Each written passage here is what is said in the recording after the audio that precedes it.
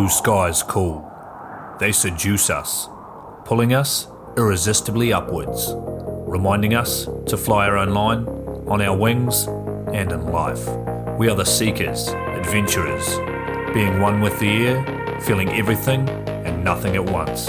That's the magic we chase. Follow the call. Find your pure, wild flight with NZ Aerosports.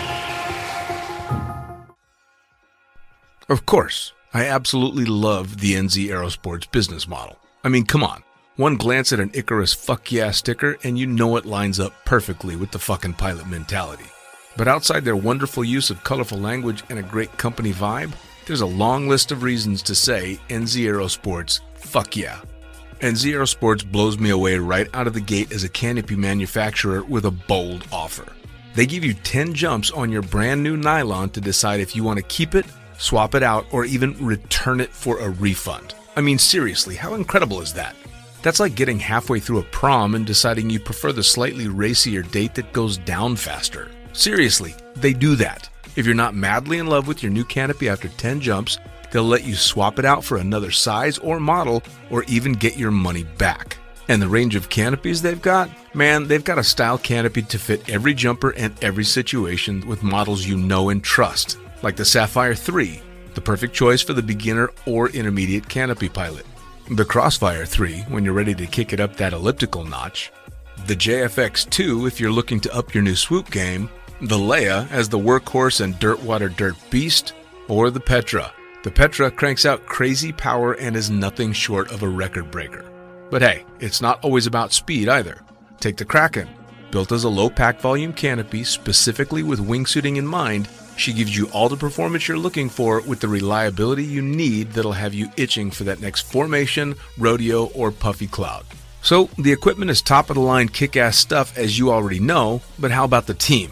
Well, the customer service gang is there to sort you out whenever you need them. Maddie and Beto are always there to help with Jen holding the reins.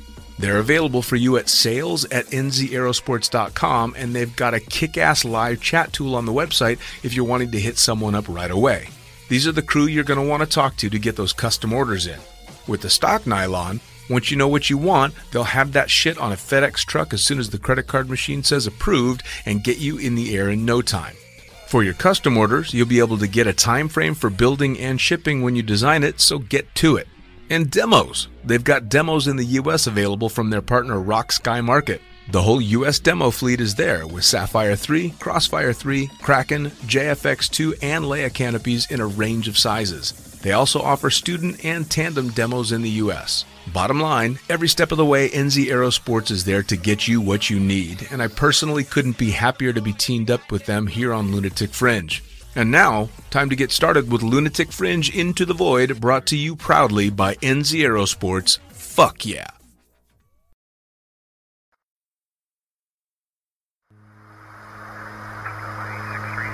Coming straight from the cockpit, it's another episode of Lunatic Fringe with the fucking pilot.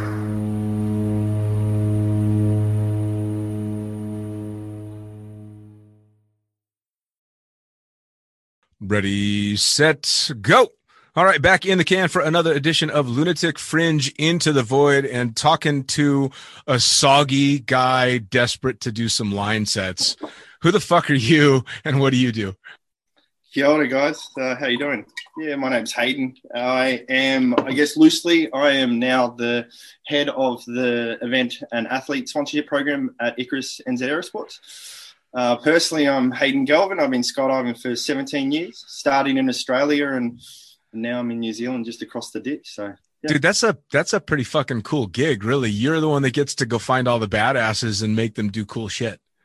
Well, luckily, a lot of them come to me, but we do headhunt a few of them for sure. Yeah. But and then also the events as well. You know, like we get to spruce up the events and really get those things popping and making fuck yeah moments as well. So no, it's a good gig. Well, see, that's the thing too. That's probably the funnest part about doing the podcast with NZ for me is what better. I mean, company with fuck yeah as your logo. That's the logo. That's like, don't fuck up, make lots of, try and make lots of money and don't kill anyone. Yeah, man, that suits me so fucking well because I can't watch my mouth even in church. So it's like absolutely perfect. And so I'd imagine that the events that you get to do and organize and the way you get to think about those things is a lot more fun than if you're having to try and appeal to the mom and dad set, so to speak. Well, I definitely have to pinch myself now and then. I rocked up to my first day work in a suit and tie, but that was really just taking the piss. And then, which I own, it was good. I think everyone else was like, what are you doing? This is Icarus. But man, I've been with Icarus now for close to 12 years. I've been sponsored by Icarus. Gyro headhunted me back in the day when I was doing stupid stuff with wingsuits and really small cross brace, canopies when they first came out, stuff like that. So I was doing that back in the day, and I think Gyro just said, "Hey, this is the guy we want." I think at one stage he gave me a Petra with a massive wingsuit, and we thought, "How does this go?" 25 jumps later, I ended up chopping it, kind of thing. But yeah, for sure, like this is the company that I've been a part of and family for a long time, So that's awesome. That's awesome. Well, now I'm gonna jump you all the way to the back in the beginning of how you got started. You're from Australia originally, yeah? I am, yeah. So I'm from the east coast of Australia, down in Coffs Harbour, which is just below Byron Bay, Australia. I've fucking been through Coffs Harbour. I had my buddy Derek Massey almost killed himself on that slide that goes, the concrete slide that you ride the little car down. Oh, the toboggan, their version of a toboggan like they've got over here. Well, if you come over to New Zealand, down in not Wanaka, in Rotorua, they've got one that's even crazier again. So really, if you want to do the job properly, you come to Rotorua. Yeah, he almost killed himself. I've got great photos of it.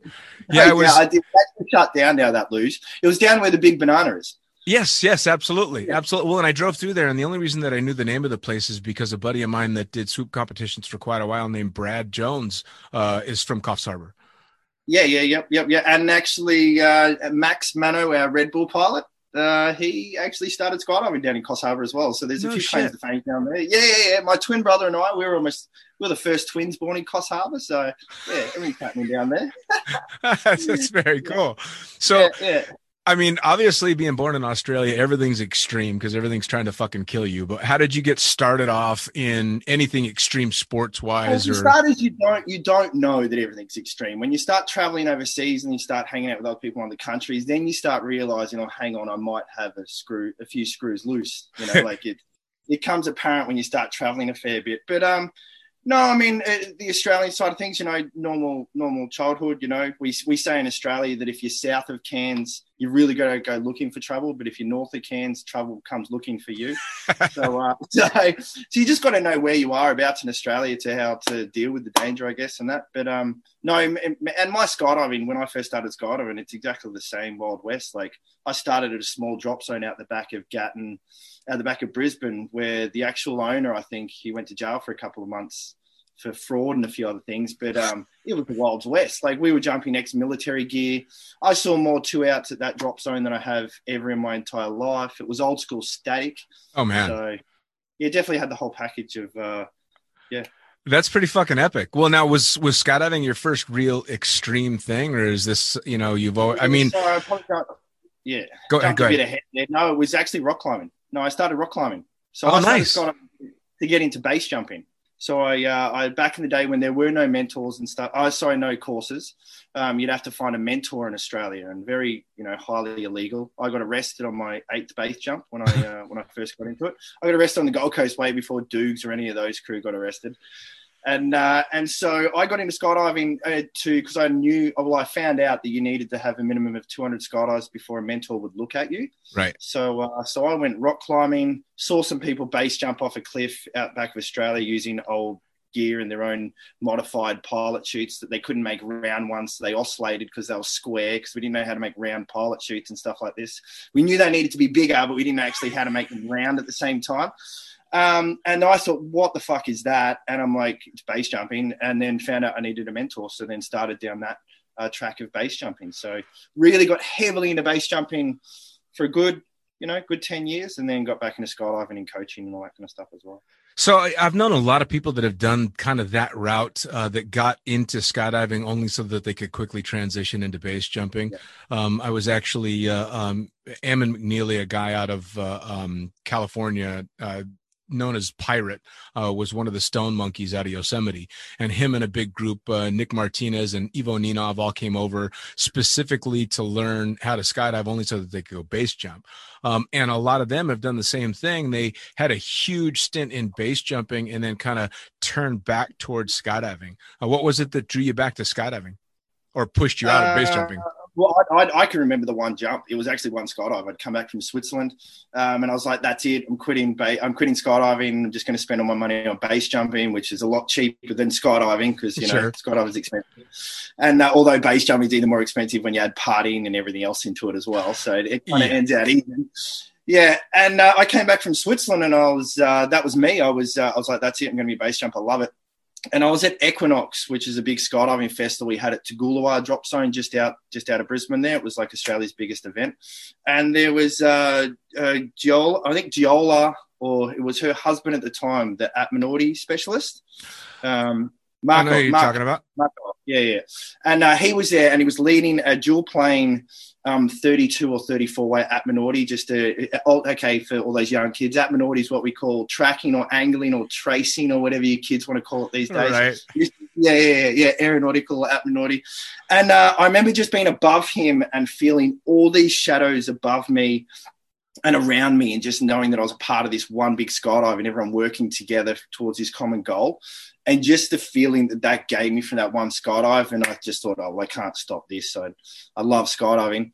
And at that stage, I tried to get into wingsuiting heavily, a lot of skydiving with wingsuiting so I could base jump and jump off cliffs. And then I had a few like Gyro and a couple of other product people, like there was Robbie Picnic from Phoenix Fly and stuff like that, and they're like, hey, listen, how about you travel around and teach people to fly our suits and go to boogies for a living? So I did that for 6 years. So that doesn't sound like a bad fucking gig. Oh, for fuck. Like, it started off, my parents would drop me off the airport to go to an event all proud and shit. And then when they picked me up, I'd just get in the car and get into fetal position, and they'll be like, we don't know if we like this. So after about the 10th time of doing that, they're like, you know what, we're just not going to pick you up from the airport. We'll see you in a few days when you've recovered, So they kept me all the way from the airport. That's the perfect parent mentality is, I hate what's going on, so I'm just going to turn my back and pretend I don't see it. Yeah. Well, but they love the newspaper articles and all that kind of stuff. Like even the one where I got arrested base jumping coming out of court, I still find newspaper articles that my mum's hidden around the house of that one. So she mustn't be too pissed at it. So it's funny the shit that parents take pride in, right? Because I remember all kinds of shit when I was younger, all the stupid shit that I did that I thought was going to haunt me for the rest of my life. And I come to find out in my late 40s and now my early 50s that's the shit. Yeah, that's the shit my parents have been bragging about forever.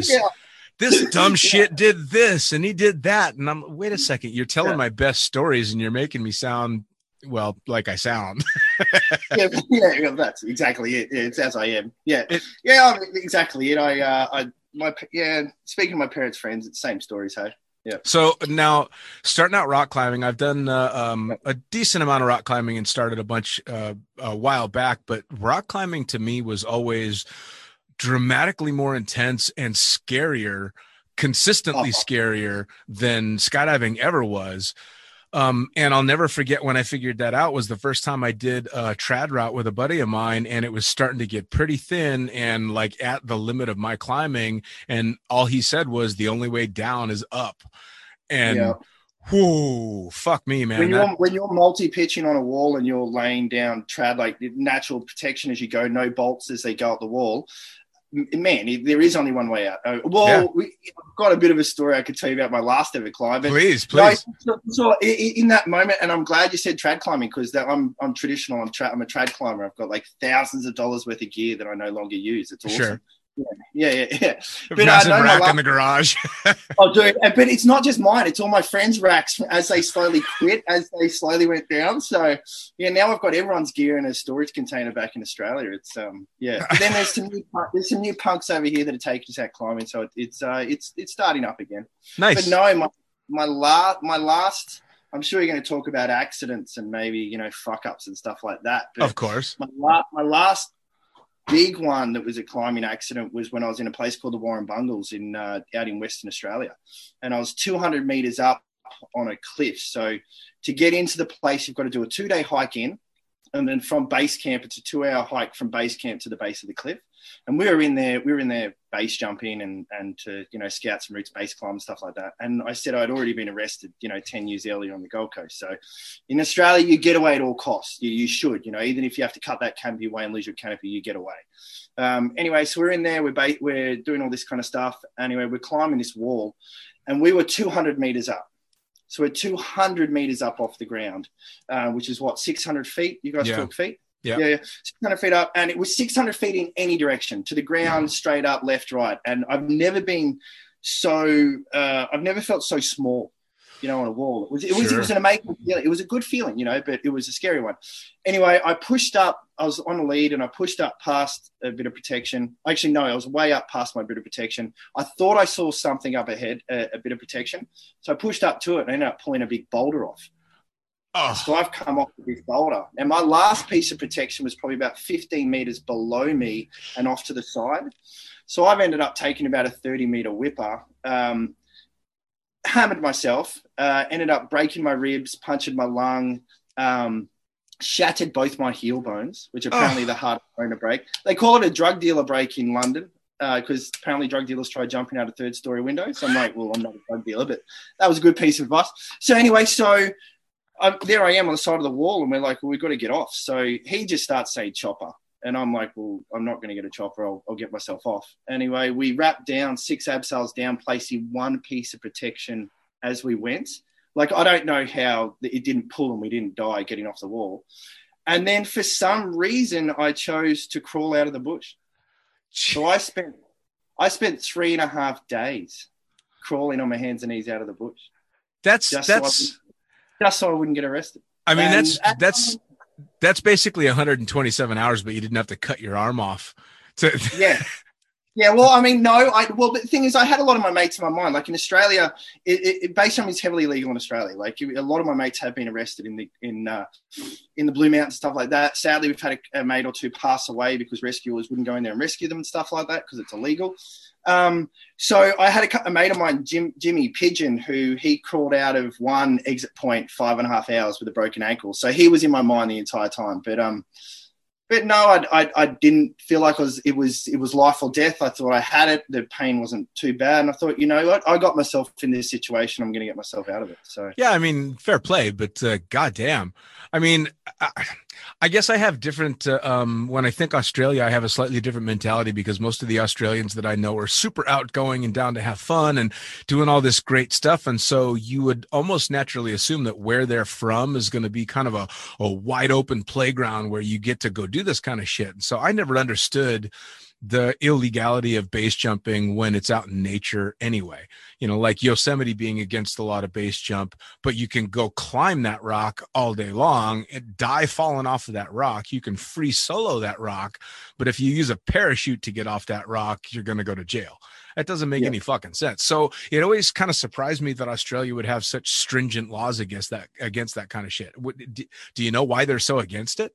No, and it's governed by state to state as well. So in Queensland, they've got a law where you can base jump in national parks as long as you have permission via the government or state forest, but they never give permission to do that. So sure. I think we've had one legal base event down in Port Macquarie, just south of Coffs Harbour, which was kind of a display demo, which went off without a hitch. That was off a crane. But apart from that, no, I don't know any legal base jumping that's taken place in Australia. So. Wow. That's a shame. I mean, because there's got to be so many awesome opportunities. And I know that there's a bunch of people out there that enjoy the sport. You say awesome, but we take half of the Europeans to our exit points and they just look at it and go, fuck that. Like they're like, you know what? I'll mind the car and the dog. You go jump off that. And we do. And they do land and then we go have breakfast. But they're like, no, fuck that. Well, you look at the European exit points, or even you've seen Matt Munting and Nick Scalabrino are jumping out in the Middle East, and they literally built these guys a fucking diving board, a platform off the mountain, and a designated landing area to fly all these badass routes. So it's no. With us, we have to get in there with this sometimes. With means. But yeah, we have to get in there and cut trees down to make landing areas for sure. Australia's tight. Yeah. Well, and at the exit points, it sounds like instead of dropping a rock, you lightly throw it to make sure it clears. It was hilarious. I remember the first time I went to Norway, and they said on exit 6 or whatever it is, you've got to be careful of a ledge that's below you and a wall to the side. Well, I looked down, 700 feet below me, bigger than any exit point we have in Australia. There's a tiny little ledge. And then this wall was like kilometers off to the right-hand side. I was thinking, no, you hit that, there's something wrong. But, yeah. Well, it's kind of funny because you say you didn't know that you were doing extreme stuff until you started to travel. That's kind of an exclamation point to that statement, because if you're going out going, wait, this is what you guys are calling hardcore? Yes. Yeah. That's pretty funny. And then we get the Russians in town, and then they take it another level. Yeah, I've had the pleasure to have many Russian friends and a few Russian interviews, and you just sit there the entire time shaking your head going, you guys are just, I'm not sure you're human.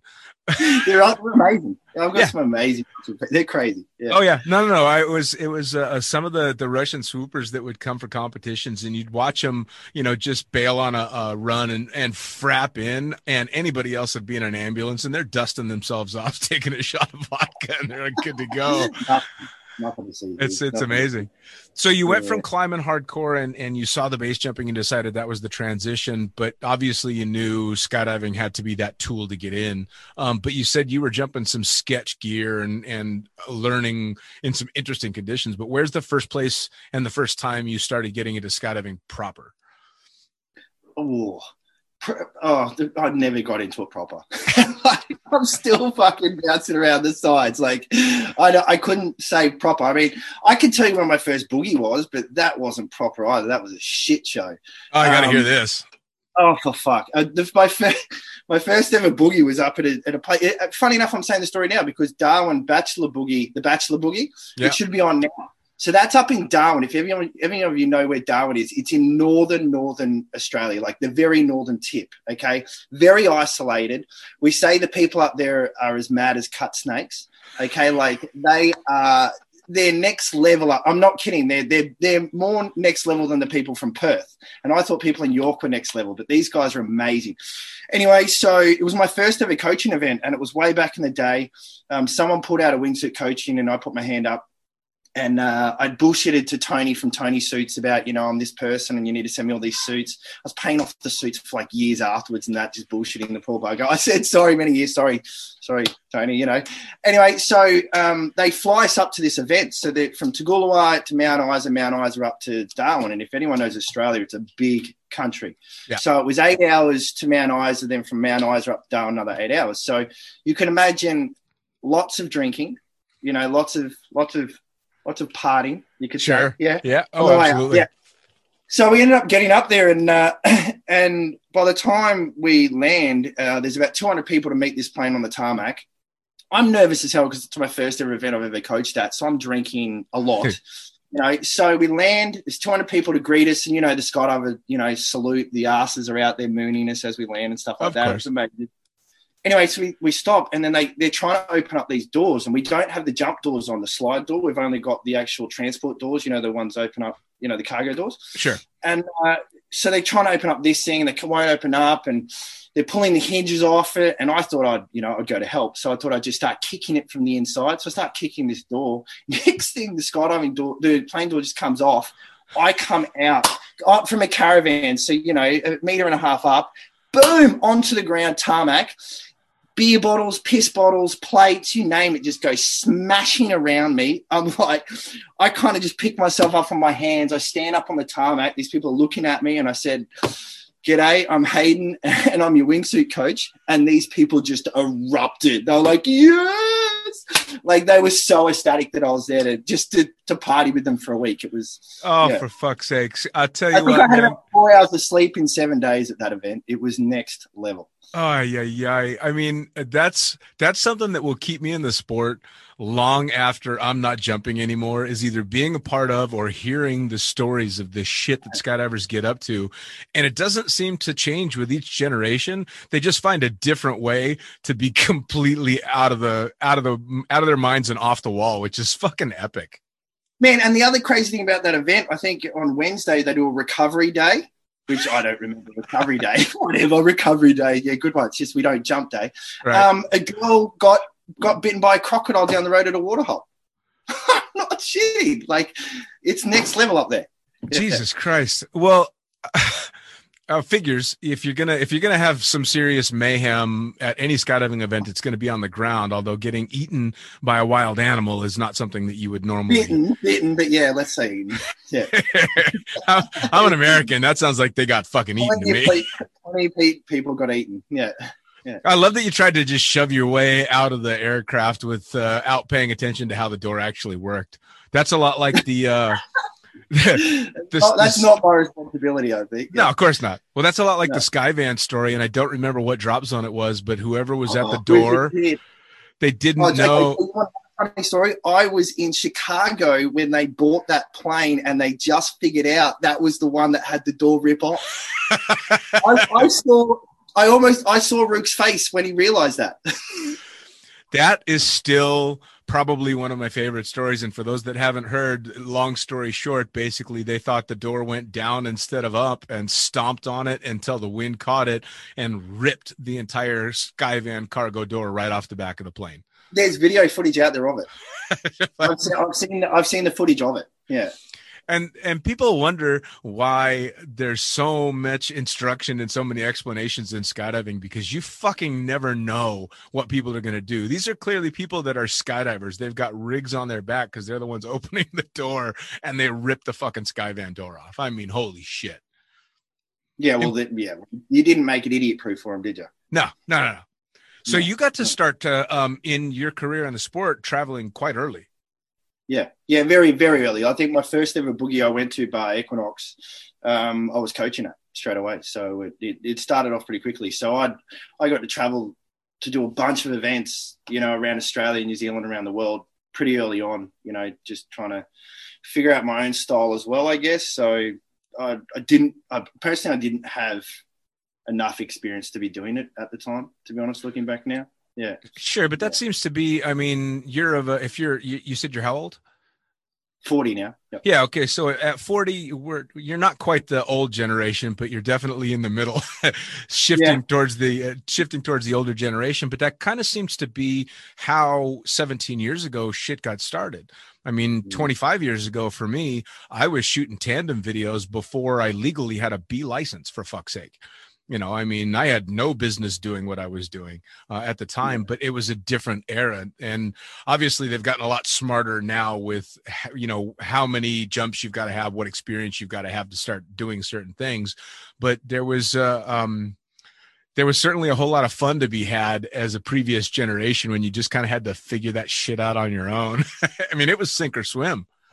Oh, for sure. I mean, my instructor would tell stories about when, he'd have 50 skydives and his mate would have 56. And he'd be like, well, you're the instructor for the day because you have 56 skydives, So, yeah, I mean, you go back another 40 years earlier and then, you see what those cats got up to, and then another 20 years before that. Oh, my God. I thank God to those people for doing what they did, because we've got, the technology we have today. But, yeah, they were loose. Man, we're standing on the shoulders of true giants, because these fucking guys were. Besides, you think you pioneered it these days? If you think you're pioneering something these days, have a look 20 years ago. You might find that someone was doing it 20 years ago. Oh yeah, and doing it with style and truly insane with some of the stuff that they were doing. I was lucky enough to get Bill Booth on the show last year, and he was telling stories about one of the boogies that he went to that people were dropping acid into the water supply. So, and this is, I mean, holy shit. Or you got Mo Valetto, I was lucky enough to have on before he passed away, and him telling his base jumping stories. And my favorite yet was he was doing a lot of backcountry hiking to get to these exit points. And he was having to, carry all his camping shit in, and he'd have to either leave his camping shit somewhere and then go to the exit point and go back to his camping shit, or vice versa. And so he said, fuck it. And he built a base rig that held all his camping supplies and his canopy. That's next level, when you're taking your pots and pans on a fucking base jump with you, Yeah. So, I mean, our version of innovation now is coming up with the amazing things that we can do with the tools that they provided us, right? Yeah.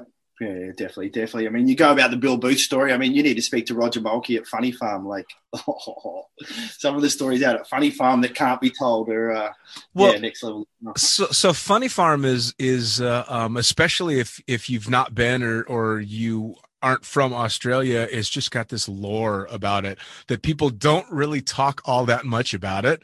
But then you see the videos come out. Like I had Top Dog was on a while back, and he was the one this last time around that was doing the motorcycle stunts. And so you see the videos of canopies flying and back flipping motorcycles and planes doing a low pass all at the same time. It was an accident. Yes. One of the shots was a fucking accident. It was just swooping through. Scotty Hisco was swooping through, and then one of the motorbike riders from where were they from? From Krusty's or Nitro just said, "Hey, do you just want to go?" And they said, "Fuck it," and they just went. So the actual shot that you see where he's swooping over the underneath the motorbikes, it was actually just by accident. It was one shot. Hey, fuck it. Here, hold my beer. I've got this, and they did it. They sent it. Yeah. That makes that video so much fucking better, and it was already epic. We've got a bio coming out, not a bio, but a bit of a thing that Scotty Hisco wrote up about the jump, which is coming out from Icarus soon. It is hilarious, and it's so written in the Aussie Occo kind of accent way. You can really hear Scotty coming through it. So, which is awesome. I've always been a fan of listening to, like, when I would talk to Matt Munting, I'd go off about a story, and of course he's very Australian, and half of the words he's using, I don't understand what they mean, but I understand the feeling. Yeah. See, we make it up as we go. This is the true secret of an Australian. We make up words as we go because our English is not the best.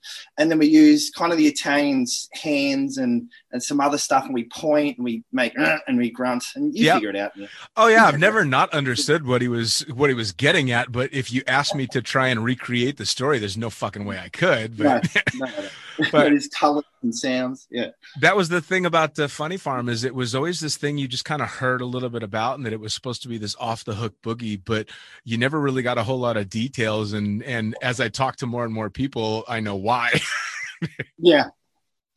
Well, it's definitely changed over the years for sure. Like your GoPros and your cameras and having the internet. It used to be you wouldn't be able to get the internet out there whatsoever, because it's about 6 hours in the middle of Australia. It's dead set in the middle of Australia. You turn at a corner store, you could say, and the corner shop it's the post office, it's the bar, it's everything. It's where you get everything. This tiny little shop thing, not a shop, it's a house. And then you drive 22 Ks down this straight road, and then that's where it is. It's after driving 6 hours. So it's in the middle of nowhere. So some of the stuff they could do in the past or did do in the past was pretty next level. But these days, GoPros kind of killed all that, didn't it? Yeah, man, that's been one strange turn in the sport is watching, for lack of a better phrase, political correctness sneak its way into skydiving. And skydiving always, for me, was where you could go and not worry about being politically correct. You could say whatever the fuck you wanted and do whatever you wanted. And that's not really the case anymore. No, you're right. I mean, I started at a place, Gatton Drop Zone, Ripcord Skydivers, word out to those people. Yeah. We gunged. We had a well there. There was a 2-meter well. And when you hit your 100 skydives, when you survived, to the 100 skydive, you got put down this well all afternoon, all night, and people sat around the top of this well and drank beer. But what they did on top of you was really up to them, and you got everything thrown on you and dumped on you. When I first landed from my first 100 skydive, and this is going back 17, 18 years ago, I had an egg put down my pants and cracked up my ass. And that was welcome to skydiving, and that's how it was back in the day. People were proud to get guns. It'd be 20 years before me, if you hit 100 skydives, you were doing well. Sure. So I could see where it comes from. But I think that was lost. I think people were maybe picking on people a little bit too much and stuff like that as well. So you kind of you get in trouble for gunging people these days. But then on that, the case of beer, the beer. Yeah. I think that's lost as well, the tradition of putting on a case of beer and why you put on that case of beer. Oh, yeah. And why these junior people, I don't think it's explained to people well enough why you'd want to do that, or the need to do that, to get those old school skydivers out of their caravan, to tell those stories of, what ifs and holy shit, there I was and all this kind of stuff and those near misses, so absolutely. I think part of that's lost as well. That was really the biggest driving force behind starting this podcast was there's the bonfire thing has by and large kind of gone by the wayside as well. Not necessarily at all drop zones, but it doesn't seem to be what it used to be. And a lot of those stories from the greats and not so greats just kind of get lost. They all become an Instagram post or a Facebook mention, which people just slide right past. And they don't see the significance of the history and the importance and the story that goes with that. Like I remember sitting around the fire back in Toowoomba days back in 2000, only 10 years ago, 2010, and one of the old school pilots there, Roger, came out with his guitar. I think it was maybe 6, 7 a.m. in the morning. We got customers rocking up for tandems and we're still out in the pit in the landing area, let's celebrate the end of the boogie. And he come out with his guitar and started playing all these old songs about skydivers and, Handycam killed the cameraman and all this kind of stuff. And it's this tradition that's definitely going to be lost for sure. It's a shame too, isn't it? It is. And it is. I again, with the political correct stuff, don't get me wrong, I get it, especially when you're talking a general public and trying to make sure that you're not going over the top when it comes to customers. But with a group of skydivers, man, you should be able to just kind of let loose and be liked or disliked on your own merits. I mean, if I'm being an asshole, I appreciate someone looking me in the eyes and calling me an asshole, but let me be that asshole or vice versa, And I kind of, some of that I think is kind of getting lost because of the internet and everything is on camera and every word you say, potentially 10,000 people are hearing. And it's kind of crazy. It is. And we are mindful of that. I'm doing this podcast now, although I've been drinking and stuff all day, mindful that people are going to be listening to this. Sure. Hey, and thank you for that little boat ride you put me on all day today. That was great. Yeah. Yeah, for sure. Yeah, but here we are. So there you go. Yeah, no. It's funny because I've talked many times with a bunch of the guests that I've had on that this will be a dramatically different podcast when myself and the people that I talk to are not still vested in the sport. As soon as my paycheck isn't drawn from skydiving or theirs, or they're not worried about this sponsorship or that or the other thing, the stories, and everybody knows, you can always hear that little wink. And even though this is an audio only podcast, people see your expression when you're talking. And it's kind of that unsaid little nod to fuck political correctness. Everybody knows what I mean. I just can't say it anymore. So in that respect, it's almost kind of fun because you do have to learn the art of double speak a little bit and not quite saying what you really mean. 100%. Yeah. Take a moment. Hey. Yeah. So now you got heavily into wingsuiting. Yep. And you're traveling all around the place wingsuiting. And the canopy stuff, with getting into NZ Aerosports, how did you initially get sponsored by them? How did that happen? I don't really know because I was drinking a lot, doing a lot of partying. But I remember I was at a conference down in Sydney, and an AGM, annual general meeting here in Australia. Sorry, I'm in New Zealand, and I went up to what was called room 1408. 1408. Okay. Now, if anyone has ever been to an Icarus party, they're pretty famous for many reasons. And I was trying to think about my conferences stories, like the one where Michael Vaughan was hiking up the side of the building at one stage trying to get into the party, or the time we stole a penguin and we got locked out of SeaWorld. That was another one. Yeah, but wait. I know. Oh, and I found out the other night I got blamed for stealing the penguin. I'm like, I had nothing to do with stealing the penguin and the $20,000 worth of debt that Icarus got dealt with. I just carried the beer into the hotel room. Okay, a real penguin, a live penguin. There may have been some partying with a live penguin in a bathtub. In a penthouse apartment that Icarus was hosting a party at SeaWorld. Yes, there might have been. And Lucy and Gyro are on life bands from SeaWorld because of it. But I'll let you tell that story. Actually, I sent the link to Lucy. She might make a little pop in soon. We'll see how we go. Oh, that would be epic. I'm actually supposed to sit down and have a chat with her regardless. But Man, she's just nervous. Like, and none of us at Icarus here, we like to talk on camera and stuff like that. We usually let our partying and our canopies do the talking, but, you know. Oh, fair enough. Fair. You know, it's kind of funny. I've had so many people that in a normal skydiving situation or normal social skydiving situation are just loving it and having a blast, and they're the life of the party. And as soon as you sit them down and say, we're going to talk and record this shit, they're like, I don't know how I feel about that.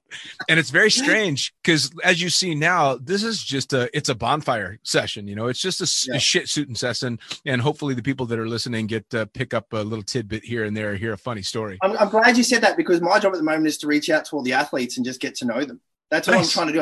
And I'm saying, hey, listen, do you want to have a Zoom meeting or this kind of stuff? And they're freaking out like, oh my God, you know, it's like, come on, this is fucking Icarus. Like, yeah. What, you know, I just want to hear what you've been up to. Yeah. But no, go back to your first question, or the question about the sponsorship. When I first came with Icarus, I mean, I was always talking with them and stuff like that. But I remember this one party particularly where it was at a conference, room 1408. I got led into this room on party night.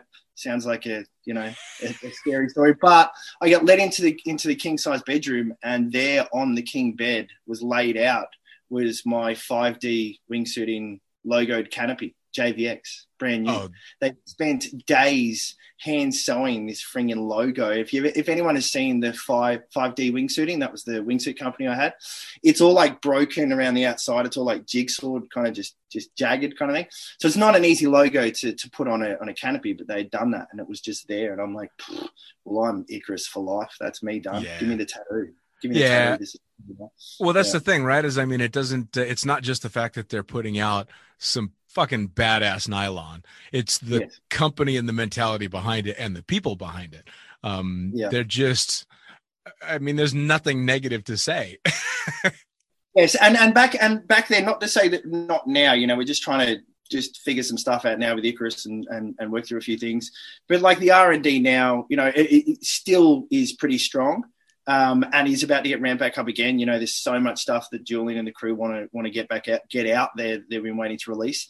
But back then, the R&D was just ripe. You know, like if you suggested something, Gyro would probably make it. You know, like I remember Michael Vaughan and Jules, who were canopy crew dogs, they made a 3-cell canopy for them. You know, like that Michael Vaughan landed a couple of times because they figured they only need the 2 inside lines and the outside 2, so they may as well just remove all of them, which is funny enough what Gyro said to me when I was jumping at Petra one day and I landed and I had no idea there was anything wrong with the canopy.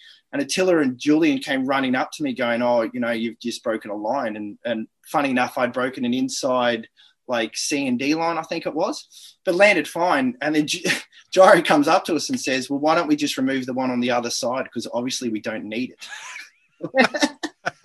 Like, fuck off, Gyro. The bar's that way. Okay. Yeah. Well, I mean, I like his mentality though. Well, fuck it. I love it. Yeah. You're still here, so fuck it. Well, I like I got Attila to tell one of his horror stories when he was doing test jumping stuff, and that's the one with the Clara. Yeah. I saw him a week later after that, and I'm not no word of a lie. When he says his leg was black and it almost got ripped off, his entire leg was black and it tried to be ripped off by Jesus. That's one thing. That's not me. That's next level. I don't have the stones for that kind of shit. Him and Chris Stewart and the boys. Oh yeah, I'm Chris Stewart, the voice. No, the voice and the boys. Chris Stewart and those boys are fucking mental doing all that. Chris Stewart, he's mental. He's a champion. But I mean, yes, don't take anything with Chris Stewart. I love him. But you go back to Richie and Attila and those days when they were first brought out Petra, and then what they did, like where they took her, the original ones, and just jumped, and some of the stuff they did, it was like, oh my God. It's crazy. Yeah. But, you know, they say test jumping has a lifespan, and not that you die doing it. It's just that you maybe got sick and tired of scaring yourself every time, I guess, maybe, which is fair enough. There's got to be a limit to pushing that hard. I mean, at some point you just got to go, all right, I'd like to go to bed tonight knowing that tomorrow's going to be chill. Yeah, well, I mean, I wouldn't say sadly, but it's one of those things, like I referenced the climbing, where you kind of have to scare yourself just that little bit or push yourself that little bit to get better each time. Well, with test jumping, you've kind of got to be prepared to scare yourself that little bit with the canopy to a point, but then stay within your skill set to be able to get through it, I guess. Yeah. And That's the tricky balancing act with test jumping. Well, yeah. Well, it's that defining, you're testing a canopy to its limits, and you've got to be able to make that canopy do everything that the truly talented and truly idiotic skydivers of the world will inevitably do with that canopy. And you got to know that it's going to react in a way that's going to be acceptable. Well, we all know that there's some pretty, I don't want to call them stupid, but let's call them challenged canopy pilots out there. And I can't imagine having to put myself, especially under a wing like a Petra, and go, okay, if I was a moron, what would I do right now? Yeah. And then have it do, because I have seen a bit of a scoop. I have seen the P2 in flight. Oh, so that. Yeah, I have seen it. Not that I've seen anything scary, but I mean, you can imagine if that canopy did, you already think it's trying to kill you. Yeah. And then it does something scary. Oh, okay, yeah. And then to then make modifications and then for you to go ahead and try that same thing. I mean, there's definitely a screw loose. There has to be. Yeah. I mean, because everything is happening, especially on something like that, so fucking fast. And you can't press pause. You have to deal with this right now. You're in the air. Yeah, I know. That's where it was kind of funny when I switched from being a full-time jumper to being a full-time pilot. My family was very relieved because they thought, oh, he's much safer being in the airplane. And of course, I didn't want to break their feelings and go, actually, a lot more shit can go wrong with the plane. Yeah. And you've got skydivers trying to take your plane down at the same time. And and they're trying to rip the tail off and they're pushing the doors out the wrong way and all that shit. But the reality of it is all these years later that if one of my engines quits, I got another one that's going to take me all the way back to the airport. Whereas if a Petra decides to spin up on you, you've got very little time between awake and asleep to deal with it. 100%.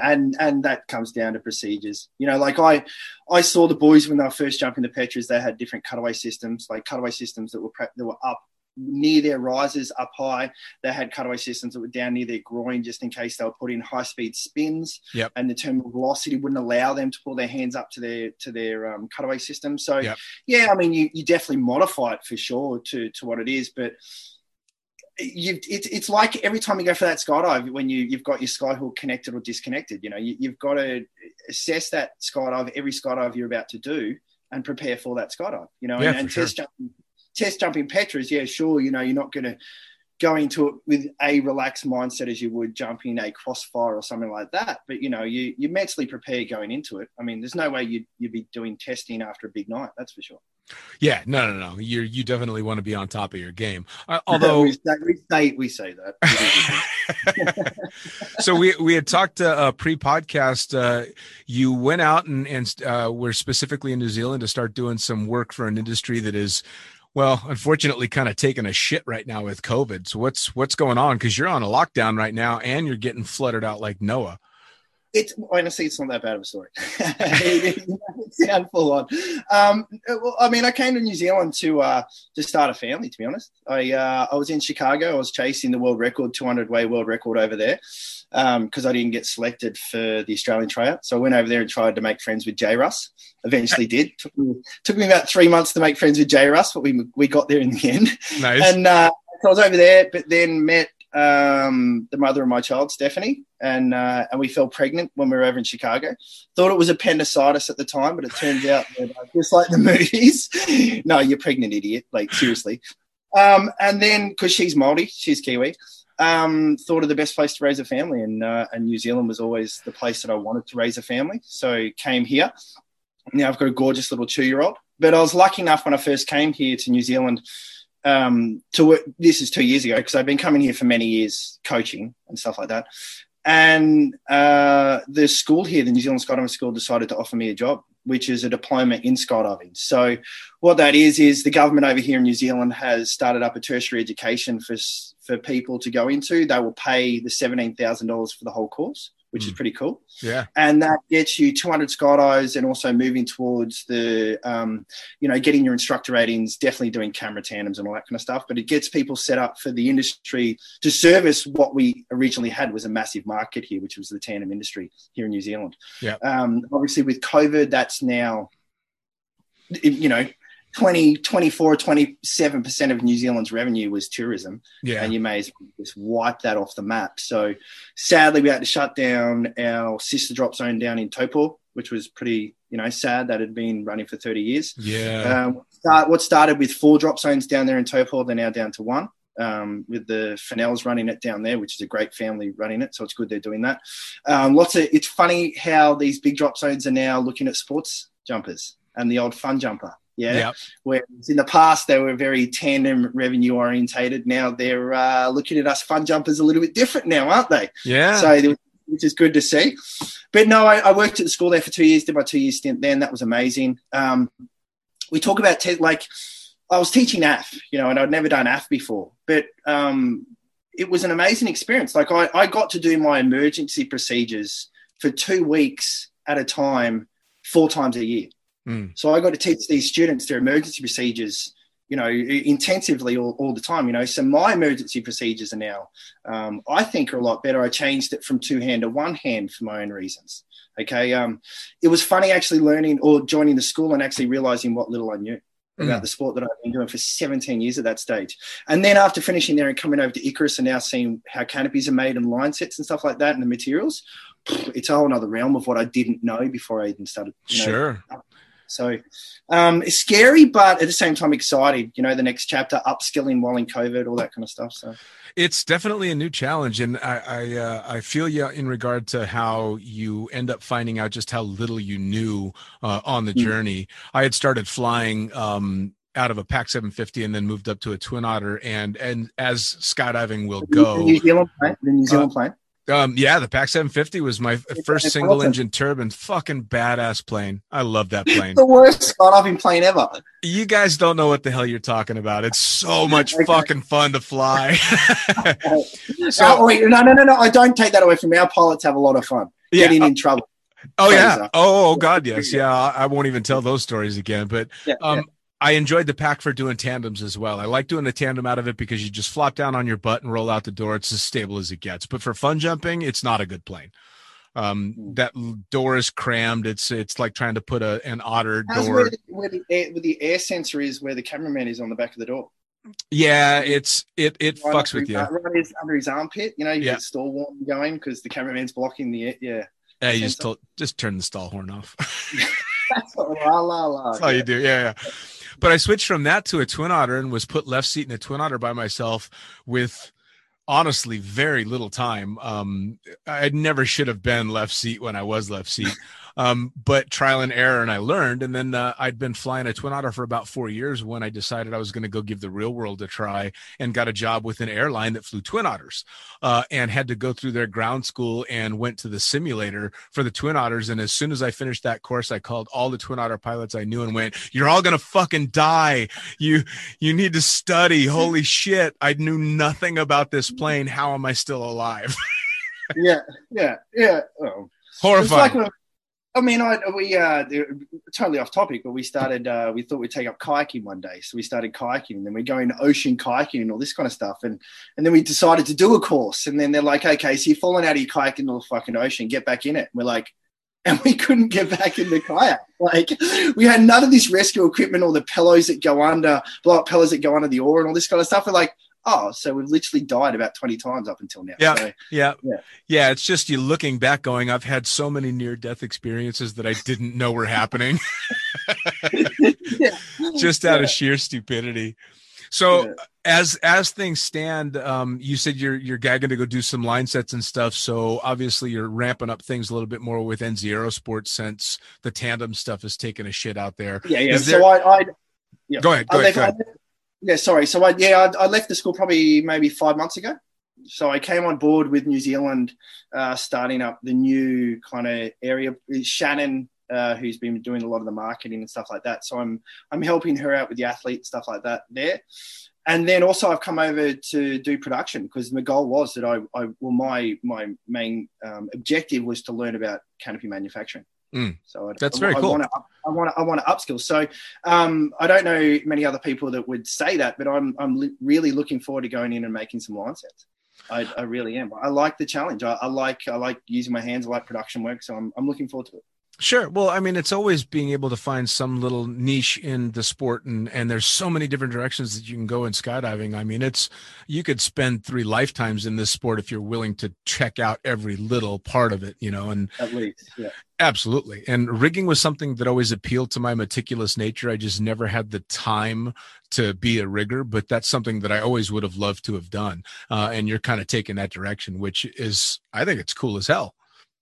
It's amazing, and thankfully, they've offered me to move into a quality control role as well. So, moving into QC and stuff like that with Icarus, it's a matter. You've got to understand all the ins and outs of how canopy manufacturing is done in order to quality control that as well. So, man, my knowledge base is it's exploding. I come home and I am really tired from learning, but I'm excited to go back the next day. So that's key, right? I mean, it's and then you've got the whānau, the family that's there as well. Like, we do shared lunches every day. The other day we had a hugging session for about 40 minutes after a staff meeting. I'm not kidding. One of our mates, God, started it, and then we all and then intermittently throughout the whole day we were just hugging in groups. It's an amazing. It really is. It's an amazing. It's a growing environment. Don't get me wrong. Like, there's definitely through a few growing pains with the way in which we've advanced very fast and that kind of stuff. But really, we're still, a nana and pop company that are, just out there to take over. Well, they went from when they first hit my radar being that obscure little canopy manufacturer that was putting out a pretty cool wing to going blow for blow with PD, the bar none the biggest canopy manufacturer out there. When I started, you jumped to PD. That was it. And now it's are you PD or Icarus, and it's side by side anymore, which is super cool to see because they went from being the underdog to being one of the big boys. Well, I mean, it was sad that Gyro didn't see it, but I mean, in South Africa, I think there was 100 competitors in the swoop, and 54 of them were under Icarus canopies. Right. I mean, that's epic. That's, man, from where it started. Like, if you were here for the humble beginnings of where Gyro and the people involved and just the luck that was involved, preparation, but also luck that was involved to get us to where we are now. It's an awesome journey. It really is. Well, and it also is a testament to how powerful the small community of skydiving is, because word gets out. I mean, I was lucky enough to do a season in New Zealand, jumping on the beach in both in Whangarei and down in Paihia. You're Bay of Island. Yeah, it was. Oh man! Yeah. So we just had a boogie up there. We just had a skydiving event up in Bay of Islands. Did you? Yes. Oh, dude. Yeah. Man, oh man, landed on that beach because I do tandems out there all day long, and just in a pair of board shorts and barefoot, and land on the beach, go dive in the water, walk into the supermarket, stop by the bottle shop, and get tanked. And what a spot, man! What a spot! But that's the first place I ever jumped an NZ canopy, and then the friends that I made there had been on both islands, bouncing all over the place. And now I know those same friends to be literally all around the world, jumping everywhere. So it's the skydiving community, and especially how popular skydiving was and is in New Zealand, obviously with such epic places to go jump, that word just spread like wildfire. And it's fantastic. Oh, it definitely. I mean, it's the extreme. It's up there with the extreme capital of the world. Yeah. It's New Zealand. So, of course, people were chasing the summers and they were coming here with the tandems and all that kind of stuff. But I mean, I don't want to say too much about what's going on down on the South Island, but there's definitely some pioneers down there doing some crazy stuff off some mountains down that way that they just don't put it out there. They're still doing their thing. That's the thing, right? Is and those are the ones that you end up respecting the most. They aren't going for the YouTube footage. They're just doing it. Yep. So as we wrap things up, I want people to find out how they follow you, how they find out more about NZ, how they find out about your courses, all this stuff. How do they reach Hayden? Right. Okay. I don't have any courses per se, but if you come to New Zealand, I will always jump with you. Okay. Awesome. Order your layer, come to the factory, pick it up, and then we'll go swoop at Skydive Auckland, where we have a 100 by 40 meter pond. It's the biggest one in the Southern Hemisphere, so please come over. I'm the guy that if you are wanting to be sponsored, or if you want an event sponsorship, or if you want money for that event, if you come up with a really crazy out there kind of way of us sponsoring your event, I'm the guy that you'll speak to. So I'm taking over that marketing inbox there at NZ Aerosports. and I'm just there to reach out. So, yeah, I'm there to communicate with you. Yeah. So I guarantee you a whole lot of the people that are listening to this just picked up a pen to write down whatever fucking email address they need to, because they're thinking of how they're going to get sponsored by NZ Aerosports. I get them. You could see the ones I had today. It was next level. But yeah, hey, get them out there. Yeah, we love reading them. We really do. And, who knows? It's worth the shot. It's always worth the shot, right? And that also means that you're the guy that I'm going to have to keep talking to so that I can continue to get the NZ athletes to come on the podcast to talk shit and maybe let slip some of the stories nobody else has told. Oh, 100%. Oh, 100%. Yeah, 100%. Fucking epic. Dude, Hayden, I thank you so much for taking the time to sit down with me and avoid the flood out there and drink a little red wine and talk some shit. Oh, thanks, Dean. Thank you very much. Yeah, this was easy. I don't know what I was nervous about. Piece of cake, right? I know. Yeah, all right, man. Well, we'll have to do it again soon. Thanks, brother. I'll see you soon. Cheers. Yeah, mate. Bye. So, yeah, there you go. Another episode of Lunatic Fringe Into the Void in the Can. Brought to you, as always, by Fuck Yeah NZ Aerosports. Brought to you also by Summit Parachute Systems with Jarrett Martin and the crew out there doing the badass pilot rigs and doing the badass rigging courses. As for me, thefuckingpilot.net, theprincesspilot.com get you to all of the podcasts as well as both the books. We'll see ya.